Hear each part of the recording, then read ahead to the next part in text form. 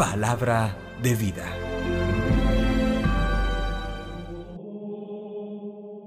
De la primera carta del apóstol San Pablo a los Corintios, capítulo 2, versículos 10b al 16. Hermanos, el Espíritu lo sondea todo, incluso lo profundo de Dios. Pues ¿quién conoce lo íntimo del hombre, sino el Espíritu del hombre que está dentro de él? Del mismo modo, lo íntimo de Dios lo conoce solo el Espíritu de Dios. Pero nosotros hemos recibido un Espíritu que no es el del mundo. Es el Espíritu que viene de Dios, para que conozcamos los dones que de Dios recibimos. Cuando explicamos verdades espirituales a hombres de espíritu, no las exponemos en el lenguaje que enseña el saber humano, sino en el que enseña el Espíritu, pues el hombre natural no capta lo que es propio del Espíritu de Dios. Le parece una necedad, no es capaz de percibirlo, porque solo se puede juzgar con el criterio del Espíritu. En cambio, el hombre espiritual lo juzga todo, mientras que él no está sujeto al juicio de nadie. ¿Quién ha conocido la mente del Señor para poder instruirlo? Pues bien, nosotros tenemos la mente de Cristo. Palabra de Dios. Te alabamos, Señor. Salmo 145. El Señor es justo en todos sus caminos. El Señor es clemente y misericordioso, lento a la cólera y rico en piedad. El Señor es bueno con todos, es cariñoso con todas sus criaturas. El Señor es justo en todos sus caminos. Que todas tus criaturas te den gracias, Señor. Que te bendigan tus fieles. Que proclamen la gloria de tu reinado. Que hablen de tus hazañas. El Señor es justo en todos sus caminos, explicando tus hazañas a los hombres, la gloria y majestad de tu reinado. Tu reinado es un reinado perpetuo. Tu gobierno va de edad en edad. El Señor es justo en todos sus caminos. El Señor es fiel a sus palabras, bondadoso en todas sus acciones. El Señor sostiene a los que van a caer, endereza a los que ya se doblan. El Señor es justo en todos sus caminos. Del Santo Evangelio según San Lucas, capítulo 4, versículos 31 al 37. En aquel tiempo Jesús bajó a Cafarnaún, ciudad de Galilea, y los sábados les enseñaba. Se quedaban asombrados de su enseñanza, porque su palabra estaba llena de autoridad. Había en la sinagoga un hombre poseído por un espíritu de demonio inmundo, y se puso a gritar con voz fuerte: «¡Basta!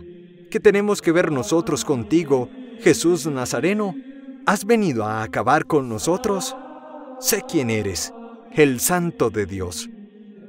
Pero Jesús le increpó diciendo: «Cállate y sal de él».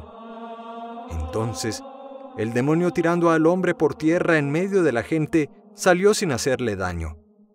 Quedaron todos asombrados y comentaban entre sí: ¿qué clase de palabra es esta? Pues da órdenes con autoridad y poder a los espíritus inmundos y salen. Y su fama se difundía por todos los lugares de la comarca. Palabra del Señor. Gloria a ti, Señor Jesús. Reconocemos en los signos, en los prodigios, en los milagros de Jesús tres grandes verdades. La primera, Jesús habla con autoridad, sana a los enfermos con autoridad, exorciza a los posesos por el demonio con autoridad, serena la naturaleza, tiene poder sobre los signos cósmicos con autoridad. De hecho, la gente reconocía en él un rabino distinto de los otros rabinos o maestros religiosos de su tiempo. Reconocen en él un hombre con un talento y un talante especial. Una segunda enseñanza podemos sacar del Evangelio de hoy. Es curioso que un hombre endemoniado, y a diferencia de los hombres religiosos del tiempo de Jesús, escribas, fariseos, saduceos, sumos sacerdotes, es curioso y hasta irónico que sea un hombre endemoniado el que reconoce la divinidad de Jesús. En efecto, mientras hay ceguera en los fariseos, en los escribas y en los líderes religiosos de Jerusalén para reconocer el señorío y la divinidad de Jesucristo, el hombre poseído por un espíritu inmundo, como dice el evangelista, hablará: sé quién eres, Jesús, eres el Santo de Dios.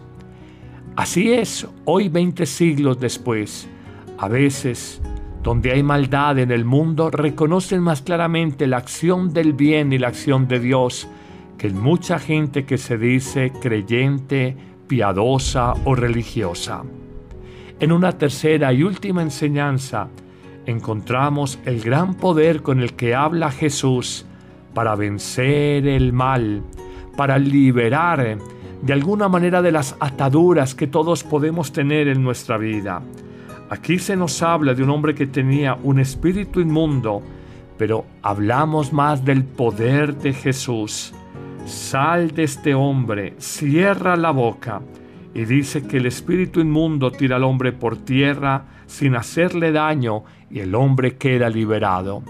Cuando hoy se habla tanto de la maldad, de la oscuridad, de días apocalípticos, olvidamos que el poder lo tiene Dios, que la fuerza viene de Dios, que hablamos a veces con escepticismo, con negativismo, con desesperanza, porque nuestra fe es demasiado débil y a veces le hacemos mucha propaganda al mal antes que al bien.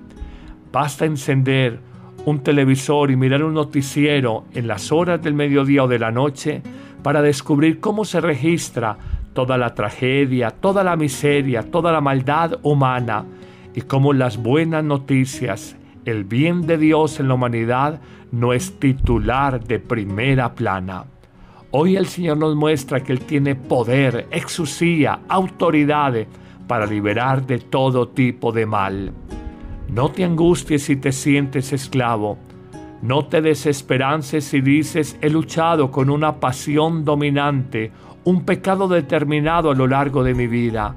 Si confías en Dios, si te abandonas al poder de Dios en Jesucristo, si crees que Él te puede liberar, empezará una nueva etapa en tu vida.